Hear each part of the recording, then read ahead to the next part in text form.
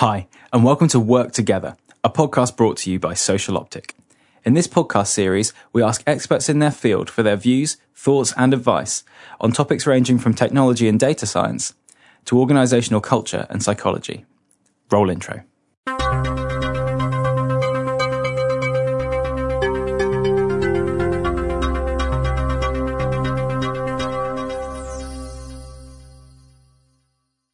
On today's episode, we'll be looking at the topic of creative thinking in business. Joining Benjamin Ellis is Simon Bird, Director of the Innovation and Creativity Lab. Simon discusses how introducing structured creativity processes into business can tap into creative ideas and solutions that unlock new opportunities. We also explore how creative approaches in business can lead to competitive advantage and long-term success, whilst avoiding the dangers of a low-risk, low-creativity path. Let's dive in.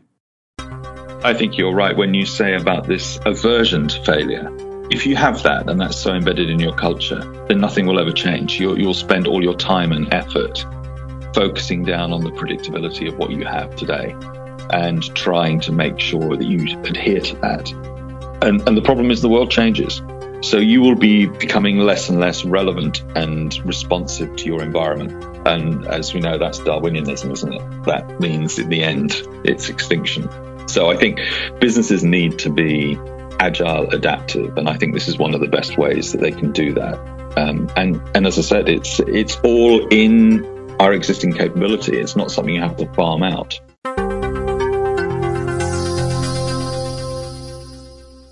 So welcome, Simon. It is great to have you here and a really interesting topic today. I'm just going to get you to introduce yourself because you will do that way better than me. So for our listeners, who are you and what do you do? Okay, thank you for having me. I'm Simon Bird and I'm the owner and director of iclab, which is the Innovation and Creativity Lab. It's a consultancy and I help businesses unlock new opportunities for growth by tapping and harnessing their own capacity for creative thinking. That's what I specialize in.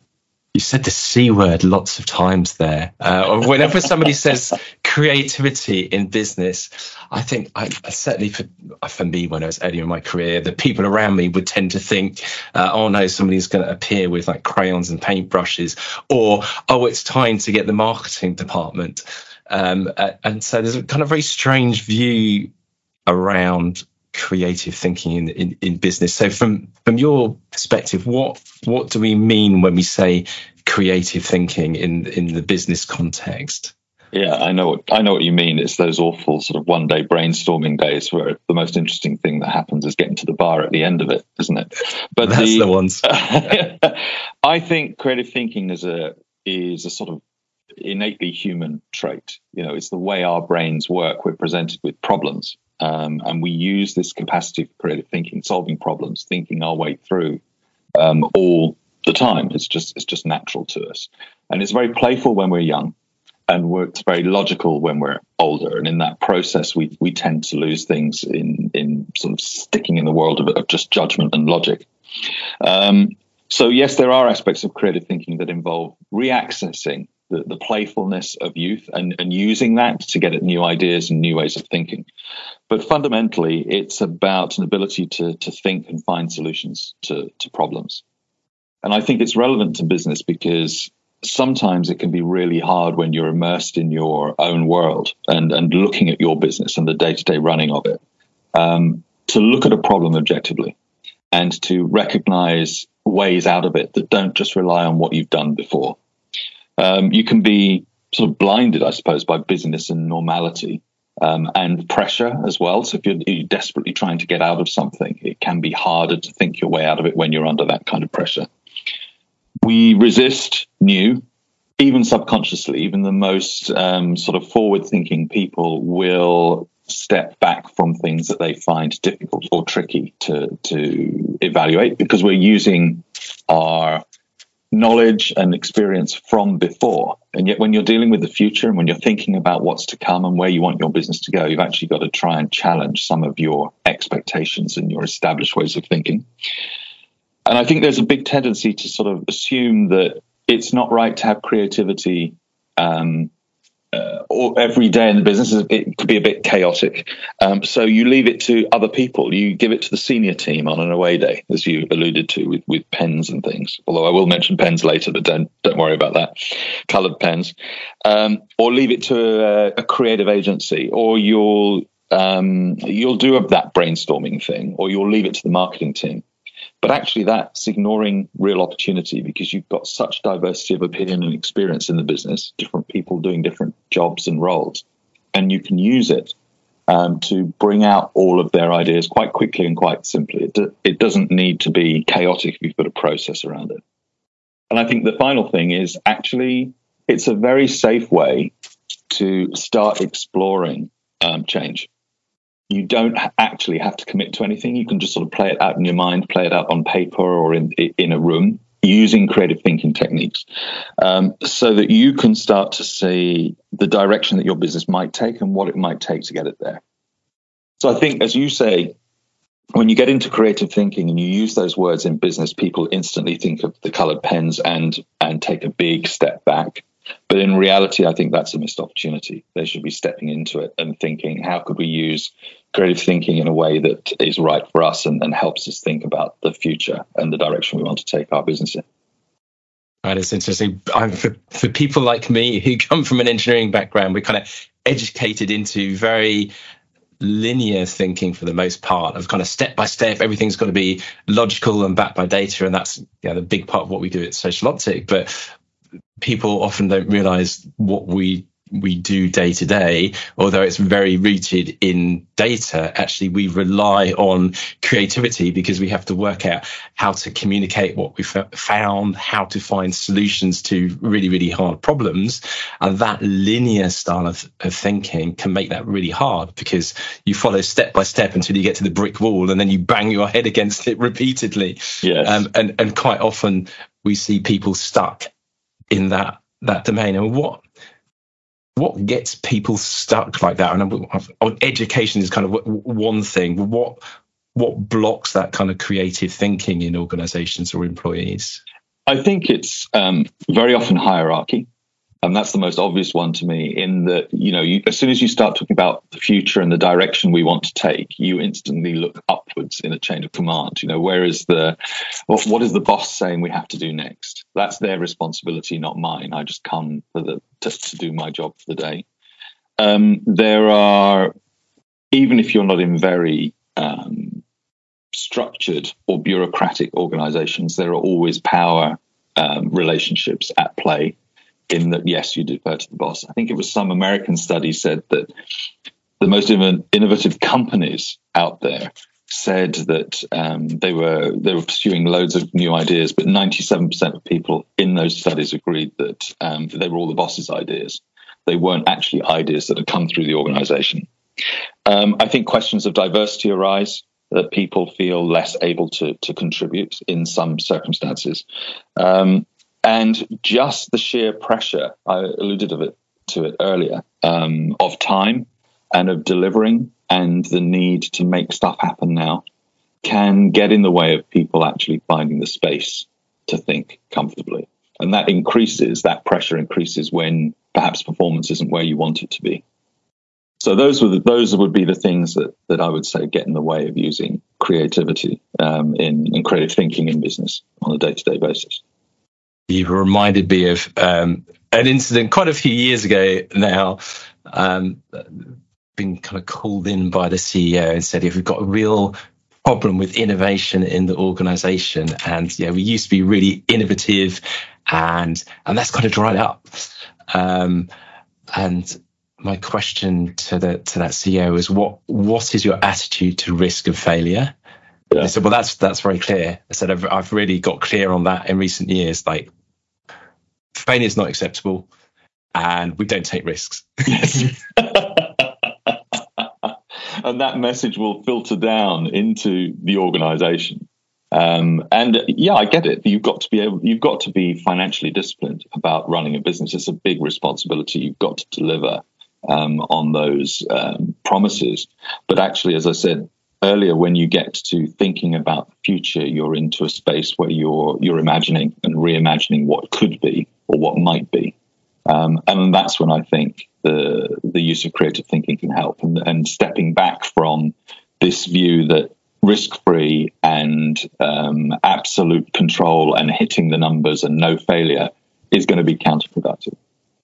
It's really interesting that you mentioned planning there, because again, planning and creativity, I think, is definitely one of those intersections where people think, oh, well, those don't go together. I'm trying to manage all these risks, and it's a very unpredictable world, and I want to build a nice, solid plan for us to go and execute on. So talk to me about how does the creativity work in the planning domain? Yeah, I think there's a difference between planning and forecasting. So I understand forecasting, and I used to work in businesses, large multinational FMCG organizations, where I was responsible, as well as planning, for forecasting. So I had to deliver a 12-month rolling forecast from any point that we were in. So every month we did this, and the next 3 months had to be firm, and the outer months had to be not quite best guesses, but reasonable projections of the current run rate. That is what I think most businesses need to operate securely and successfully, this quite predictable forecast. What it didn't do was help you when you realized the forecast wasn't going where you wanted it to go, or where you needed to take some corrective action because you could see further ahead circumstances might or would change. So that's when I think you need to sort of step away from forecasting and say, we're not doing this safe, predictable, no failure thing now. We're going to actually look at what's possible and what might be possible and how we want to change things. And I think planning is about a direction of travel. It's not about in 2 years' time we will be 6 times bigger and have this much profit and this many customers and this much market share. Although those are nice indicators of what success might look like, they are not the outcomes that you want. I think planning has to start with customers, with what needs you're trying to serve, how you're trying to meet those, what will be the challenges in doing that, and how can you think around those, and how you can develop solutions to meet those needs as best you can. So that's where I think the planning is different. When you look on that sort of scale, it's a little bit longer, and it's about trying to say, well, we need to move in this direction. This is the way we want to go. This is consistent with our values and our aims. This is going to stand the best opportunity for us to get to the targets we need or want to achieve. But quite honestly, we don't control the future. We don't control all those inputs. There's too much variability going on. But at least we know that if we want to go in that direction, we can adapt as we go. So that's how I would suggest creativity fits and creative thinking fits in that box of planning for the longer term rather than the forecasting. Okay, what are the numbers going to be for the next 6 months? So there's often a view from business leaders or managers that when you talk about creativity, that it's this very slow process and they want to go really, really, really quickly. Yeah. How do you tackle that one? Well, the good thing is that you put structure around it. I think they're quite right. If you just put people in a room and say, okay, let's get creative.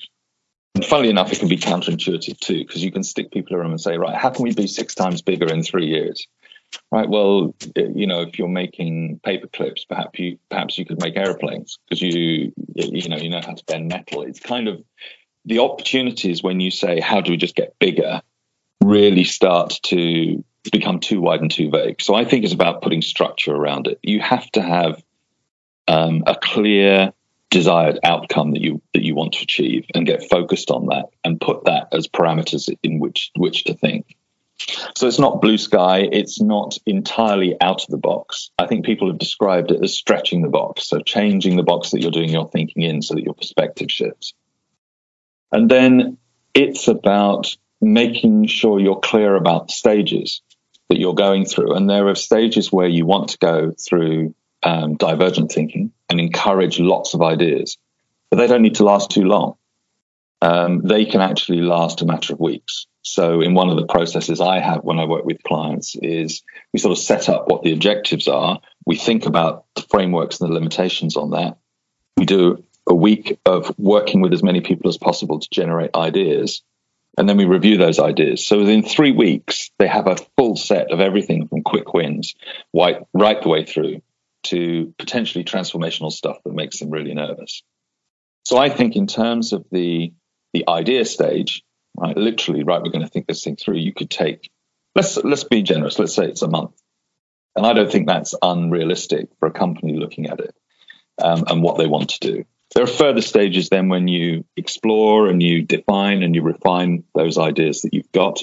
And that can take as long as a piece of string. You know, you decide what you're prepared to do and how much investigation you want or need to do in any particular with any particular direction that you're considering.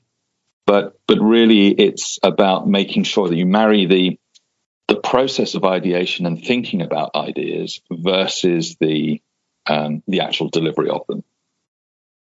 You talk about the creative process. We kind of talk about weeks and months. I think it's probably being clear to people that doesn't mean like everyone locked in a room for like a whole month, does it? No, not at all. I mean, I purposely try with my process to build in some downtime, because you need that ability to walk away from what you're doing and think about it subconsciously and come back. So though I say it takes a month, it's not people sitting in one room doing this for a month. Actually, I think the best thing to do is to give people some work ahead of time, almost like a bit of homework, and say, work on these things. Try and answer this question for me and then bring your ideas out. Usually they need, a couple of hours to do that, but we give them a week so that they can slot it into their schedules easily. And then it takes a day in a room to go through stuff for the people who want to look at it and consider it. And then I take it away and review it and present it back, and people generally sit down for a couple of hours and have a look at the results. So yes, it lasts for over a period of time, say 3 weeks to a month, the first phase of thinking things through and coming up with your inspiration. But it doesn't take you a month of thinking, if that's a fair explanation. Yeah, there's a bit of a do it now sometimes in business, and I think it's Amazon has a phrase, part of their culture is propensity to action. Yeah. And I think sometimes people get confused between the immediate and the fast. Is kind of a speed velocity thing. And I remember a few years ago working with an organization, very successful, very high growth, and working with the leadership team, and it was a long, intense discussion around what they were going to do from a strategic direction point of view. It was very heated, and eventually, having explored lots of options, people kind of converged on an option, and the CEO went, "That's good. Let's write that down, and we'll look at that tomorrow when we slept on it and see what we think." And it was quite revolutionary for me, this idea of like, well, we've made the decision, and we're going to sit on that for a bit and see if we still feel the same way in the morning. So this idea of kind of worked time and elapsed time, the fact that your brain does this background processing, and people often forget or don't understand that it's still doing stuff even when you're not consciously thinking about something, and that going away from that conversation, you're going to notice things differently. Your thinking will shift as you process that information, and that whole idea of like, let's just sleep on this and come back to it, sometimes unlocks a different solution or something that people missed, or you have the confidence to go, yeah, that's it. Let's go do that. We're aligned. Yeah, completely. You're right. I mean, how many times have you heard someone say, I had my best idea in the shower this morning, or out walking the dog? They've had a problem in their mind for a long period of time. And they've found a way to perhaps sort of confront it and come up with ideas. But actually that fresh idea has popped into their mind, seemingly from nowhere at a strange point of time. And actually it's that process of the subconscious is actually working on it for you. So that is why I think allowing some time to mull over things is good. But I would also pick up on the point you made about Amazon, which is almost the next phase and comes back to what you said about, does creativity just take a long time and sit around and cause chaos and not actually achieve very much? I think Amazon are right too, in that in order to become an innovation and actually have an impact in the market, you have to take action. So it is this balance between talking about stuff and talking things through and seeing how you feel about them on the one hand, and then committing, deciding, acting, testing out, refining, evaluating, putting it back in, and then reviewing what you've learned. So it's this constant mix between action and thinking, and provoking those two. So that's the way I structure creative thinking, is around very clear on what you want to achieve, really getting immersed in the actual creative process in short bursts, giving some time between that, and then going off and exploring and coming back and recycling back as you go. So I'm going to go off on a sidebar here because go on. There's that thing about the active process, and this has parallels in the lean and agile world about, you kind of build experiments and create data. This is an interesting parallel lens to that. Now, what people can't see on the podcast is behind you are loads of really wonderful paintings. And I'm just thinking for a moment, the first time that I sat and watched an artist, and a lot of people assume that process is maybe a lot of sitting and thinking, but actually it's an incredibly active there are all these kind of prototype sketches, all these bits go off. So I know you're an artist. So, and how does that process work in that domain? And there are things that we can learn from that to bring back into business. Yeah, I think that's a very interesting parallel. Obviously, one that's very close to my heart because I do spend a lot of time doing painting, and I'm an abstract painter as well. I think the first thing is this idea that I'm a bit thrown by this actually because I didn't imagine you'd say it. So, there we are. But this is an illustration of exactly the point you want me to make, right? In that I wasn't expecting this, but now I've got to come up with something that actually hangs together relatively coherently. So let's call this a sketch, right? First phase is you've inspired me to think about that. So I'm now going to try and do something. But my first few efforts at it will be clumsy. And I apologize for that. But I think it's fair to say you're not trying to deliver a perfect outcome. I'm not trying to get onto the wall of the Tate Gallery with my first attempt at any painting I make. I think it's about trying to develop an idea that you have, an initial inspiration, in such a way that you can explore it and investigate it and find interesting and novel ways of creating that. Right? If you become very committed to, it's got to be like, this is what I find when I'm painting. I've got to have this, and it's got to be these colors. Then somehow the end result isn't quite right. It becomes very tight and predictable. And actually look at it, and after you might like it initially, but after a few days you go, that's really boring. I'm not seeing anything in it. I don't feel any connection to it. I want to burn it. That's a typical way that will happen. But it's a good piece of learning because then you can go back and try it again. So this process of constantly going around and working on things and working through things and being active in the process is really important. And I think it was Picasso. I mean, whether you like the guy or not, and you like his work or not, he did know a thing or two about actually creating brilliant, new, exciting, and groundbreaking stuff. And his approach was, I don't get inspired. I don't sit there and wait for inspiration to pop into my head. I get out and I work. And in his quote is, inspiration does exist. It just has to find you working. And I think that's what art can teach business, actually. In the process of doing these things, ideas and thoughts will come up, go out, and as you say, explore them a little bit, test them out. If you think customers are going to buy something new, then why not sort of create a rough prototype, even as a document, that you can hand to a few trusted clients and say, what do you think about this? This is our new idea. We're scoping it at the moment. What inputs have you got? It can all help.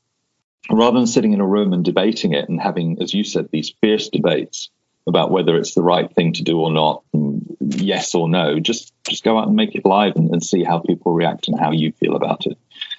So I think that is what art's taught me. It's also about being open-ended and working with ambiguity, but I'll talk for hours about that. You don't want to, which some people find very hard. And, some people will say, why are we doing this? And, what's the point? And actually the point is to not have a point at certain moments, and to be prepared to say, this might not succeed. We might fail. This might be wrong. But we will learn something and we'll move on for that and we'll do the next thing. So I think it's a mindset more than anything else, rather than any sort of practical, if you hold the brush this way, your business will be better. It's not that literal. But the mindset, I think, is very important. And it's interesting. I'm thinking actually about NASA and the whole mission of put a man on the moon. And the other phrase that people, if you say NASA, that comes into the head is like, failure is not an option. Yeah. And it's really interesting. If you look at the moon landing program, it was all about failure. They didn't start with, they did start with, we're going to put somebody on the moon.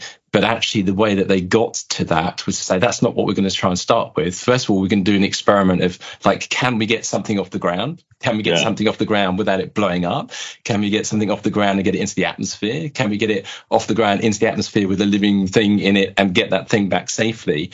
Yeah, it was these small steps of controlled failure and putting failure in a safe place. And oftentimes businesses, in trying to avoid failure, actually put themselves in a place where they're really, really likely to fail, because that failure is going to happen somewhere it matters, as opposed to letting that failure happen somewhere where it's safe and it doesn't matter. Yeah. And ironically, if your culture doesn't allow those little failures and causes people to hide failure, what you end up with is really, really big failures. And we've seen a few of those in different industries. The Boeing story has kind of been doing the rounds again recently. And the whole, we've made a small mistake here and a small change to a piece of software, and this probably requires some training, these sorts of things, and how these things gradually get more and more buried, as opposed to somebody early in the process saying, we're going to try a few different things here. Actually, we've done this wrong. Let's do it differently. Is actually a much lower risk of failure. And I think there definitely seems to be a lot to learn from art. If you're going to use a really big canvas and put a lot of time into something, that's not the point that the artist chooses to fail. You choose to fail at that early sketch process. Yes, yeah, and honestly, you can fail at the large that's true process as well. But yes, or at least I can, because I'm not that professional an artist. But yes, it's a good process that you learn your way into it, and you build your confidence and your understanding as you go, and you develop to an outcome that may not be exactly what you thought you were going to do in the end, but it might be better. It might be 4 times better than you ever imagined, because of what you've learned in the process of getting there. Yeah, and again, I think the business world is littered with stories of a bit of failure and a bit of creative thinking turning into a really, really big business success. So a lot of people forget that things like PayPal was pretty much an accident. If you listen to the story of the founders, they built this app and it didn't really work out the way that they thought, and then there was all these other transactions going off in some weird site they didn't know about that was like sending these collectible things, and in realizing the mistake, embracing it and saying, well, hey, maybe we can do this different thing. That was how PayPal found eBay, and the whole thing became what it was. It was in essence an accident with a bit of creative thinking embraced around that. And again, obviously that's not what business leaders want to do as plan A, but it's that thing of, if you get into a really tight spot, you're probably not going to logically get your way out of that. And again, and I think you're right when you say about this aversion to failure. If you have that, and that's so embedded in your culture, then nothing will ever change. You'll spend all your time and effort focusing down on the predictability of what you have today and trying to make sure that you adhere to that. And the problem is the world changes. So you will be becoming less and less relevant and responsive to your environment. And as we know, that's Darwinianism, isn't it? That means in the end, its extinction. So I think businesses need to be agile, adaptive, and I think this is one of the best ways that they can do that. And as I said, it's all in our existing capability. It's not something you have to farm out. You know, in your own mind, the solutions that just need to be drawn out of you, and you need to step out of the constraints of your existing thinking, which are easy to get into because that's the way business is. It demands that you're focused and you're clear on what you're doing now and the numbers and all the rest of it. But actually, there are times when you have to step out of that and come back in again and recycle. So this process that you're describing, I think, is absolutely fundamental to sustaining business success long term. It's a really interesting concept. I mean, you are going to have failure. It's just choosing where that happens. And I think about some of the organizations we work with here. You don't want the moment of failure to be when the surgeon is in the operating theatre operating on a patient. But you can't drop them into that situation day one and expect that they are going to be a high performing surgeon. There's steps to get there, which actually involve failing lots of times and practicing it on things and practicing the stitching and in environments where it doesn't matter if you get it wrong, and practicing doing the stitching without looking. You don't do that stuff in the theatre, but you do things where you can make mistakes, you can fail, and have that opportunity to learn, so that when you get to the moment where it's really important, you don't. Again, think about pilots. They get dragged back into the flight simulator every few months, and the reason is they get put in an environment where they can fail and deal with it, so that when the moment comes where you really don't want that failure to happen in the flight, they've drilled that thing. They know, actually, the common mistake here is to do this thing, so I'm going to do this other thing instead, because I've drilled that even before I got into the flight simulator. I've kind of practiced that thing through and got the failure modes out so that I don't do that thing again. But it's a hard thing to create those spaces where people can experiment and fail, and maybe that comes back to the creativity thing. And where is the best place for business to start? That they're kind of like, okay, we realize we need more creative thinking in the business. Where do you start environmentally or process wise with that as an organization to get those artistic techniques in? I think it's as easy as having some time and some people come together to do it. And this capacity to accept a degree of failure, that it might feel very awkward, it might feel very pointless, it might feel that the timing's all wrong, it might feel that you're starting to ask questions about the business for 5 years from now, but the people in the room are still worried about what's going to happen Thursday week. So that's fine, but it's about making that commitment and saying, we don't quite know where this is going to lead yet, but I'm going to step into this. So I think from a business's point of view, the first thing they need to do to make this happen is say, I want to try. So that is it. What I think they'll get out of it is more than they ever imagined. You'll get everything from quick wins coming out if you do it well. You will see things that you can actually apply to your business today that will have a positive impact. And keep you, I say, will keep you in the game. That's why I call them quick wins. They're probably things that your competition are coming up with. They're probably things that people in your organization have spotted in your processes or the way you deal with your customers that you could change quickly and to a positive effect. And they're no-brainers. When you see them and you're presented with them as a team, you'll go, you know what, we should do that tomorrow. So that's good. You'll get stuff that clearly doesn't fit. And you don't think will have a lot of impact. So you can say, well, to be honest, I don't think that they're even worth considering right now. And then you'll get another set, which are things that you love and think are brilliant. And like your example earlier on, that's the stuff you should really park and think about and say, why do we think this is good? Because it could be we're just reinforcing existing thinking. And there'll be stuff that you think is really dangerous and you're not sure about, and that's the stuff that could be really beneficial. It's almost counterintuitive. You have to do it the other way around. The stuff that you're comfortable with, you have to say, we've got to try and disprove this, right? And the stuff that you're uncomfortable with, you've got to try out and prove and say, well, if it did happen, if it was correct, what would we do next?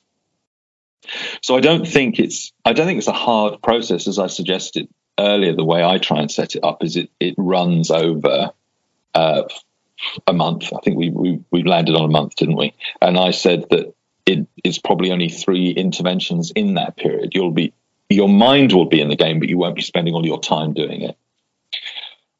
And the way that I think those interactions happen best is through, and this is where the coloured pens come out. I told you they would, didn't I? You did. You the coloured pens. But this is where it gets, people say, well, why are you doing that? But actually, drawing and art is a great way of communicating. It is so direct. It is so easy for everybody to do it. Now, I'm not asking them to recreate Sistine Chapel with felt tip pens. But there is something about working with big chunky pens on huge bits of paper that with stick drawings that is leveling. It just gets everybody to the same sort of basic competence.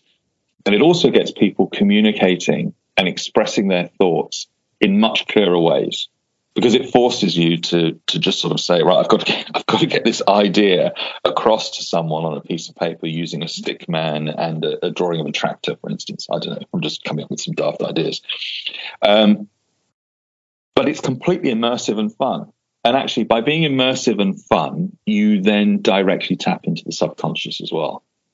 So there is something here about not using words and sitting in a room and looking at data that gets people active. It's back to Picasso saying, inspiration will come, but you just got to be working at it.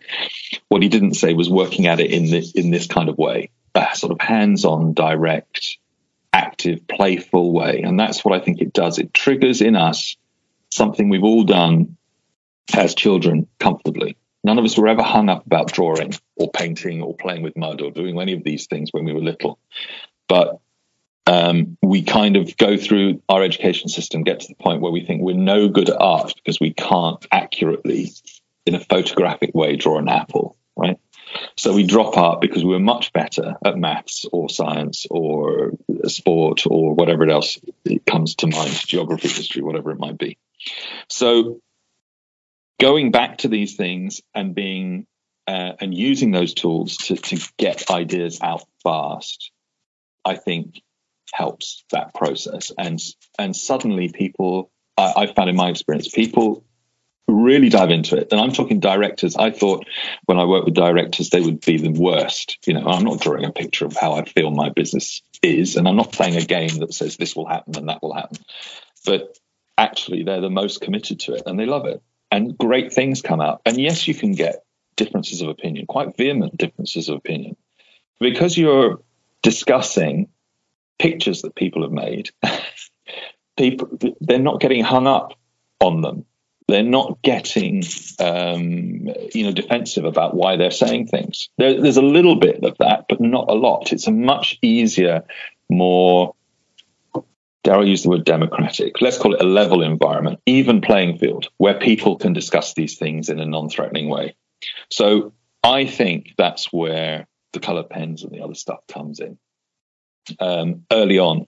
So to start, I think it's about taking the step and then being bold in the way that you are dealing with the issues, not presenting a paper on the future and sitting down, listening to a presentation and having a discussion.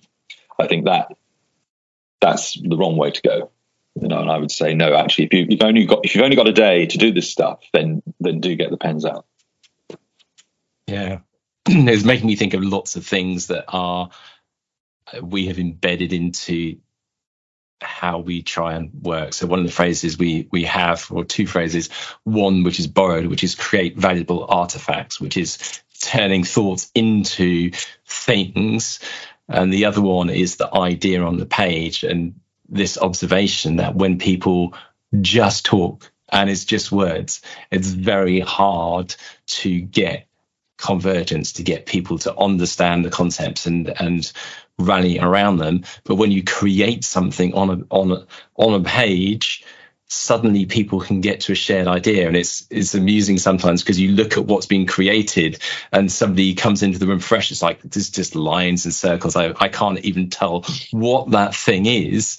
Yeah. But everyone in the room's like, yeah, no, this is it. This just captures like, we've got to do this thing and this is what's important, and we realize that we'd assumed this thing, and it becomes that artifact becomes the thing that the thoughts park around and reminds people, oh yeah, actually, we do agree around this, we do have a way forwards. And it's an interesting thing that just doesn't happen when it's just words and just people talking together. Yeah, I think you're right. And I can give some examples where people have drawn their company as one person drew it as a village. It was a very happy village, but everybody lived in their own home and never came out. That was how they felt about the business. And someone else actually drew it as separate towns in a different country. So the way people somehow drawing gets feelings out and enables you to express it and creates an image that, like you say, like an artifact on the page, people remember better. And it becomes an anchor point around which you can then group, and you say, actually, we all agree this, right? We might argue whether the houses in the village have 4 windows or 5 windows or big gardens or small gardens. It doesn't matter. It's the concept of there's something here that we can all agree on, and we can picture, and we can then start to address whether we think that's an issue or not. Right? Do we need to rebuild the village, or just have a day where everybody comes out and sits in the garden? So those kinds of things can help you also explore the solutions.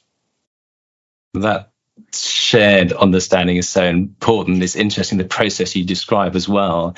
Inherent in that is mini risk, right? People going to draw something and maybe it looks ridiculous, but actually people get to fail together and get comfortable with those mini failures, and that builds trust. And I think that's the other interesting part of the triangle that we haven't talked about, is that actually that creative process tends not to happen where there isn't trust, but also where the creative process happens, they seem to be high trust environments. And that's something that we see a lot, that these things do go together. Even organizations you wouldn't think, oh, that's a very creative organization. Actually, in high trust organizations, ideas do seem to spring forward a bit more.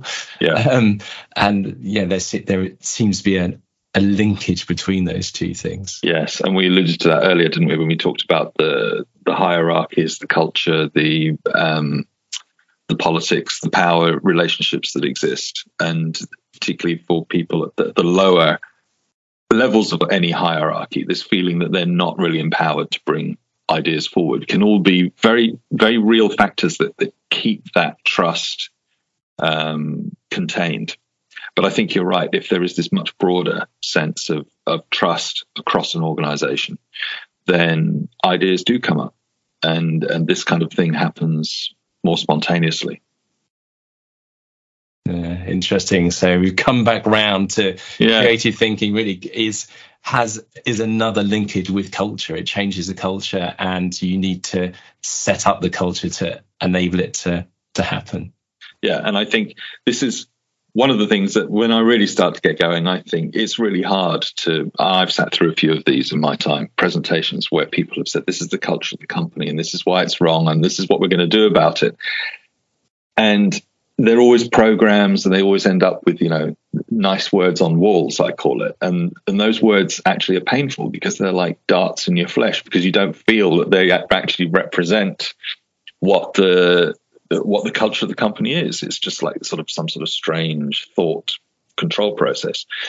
Whereas I think actually taking an action together of some sort will help you create a culture, and it will be natural because it will be coming from the people who are in that company anyway. So it will be those participants who are making it. And culture is what we make. It's not something that is imposed on us. That's just true of humanity in general. It's fluid, it's dynamic, and it has this need to have people involved in it for it to be a thing, right? And you and I are of a relatively similar age to know how much the British culture has changed in our lifetime. But it's because of that, right? It wasn't something that people set out to create. It's just that it's a dynamic, fluid thing, and it's now a great asset for our time, you could argue.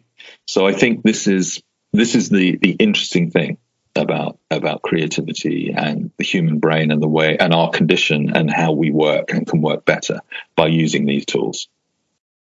I think that's a great note to leave it on. It's that it is inherently who we are as creatures, and kids. You watch children, and they can be amazingly creative with the simplest of tools. And somewhere along the way, we get educated out of that, and so there's a bit of a reverse education process sometimes to educate us back into creating amazing things with limited tools. Yeah. I like that. I'll leave it there.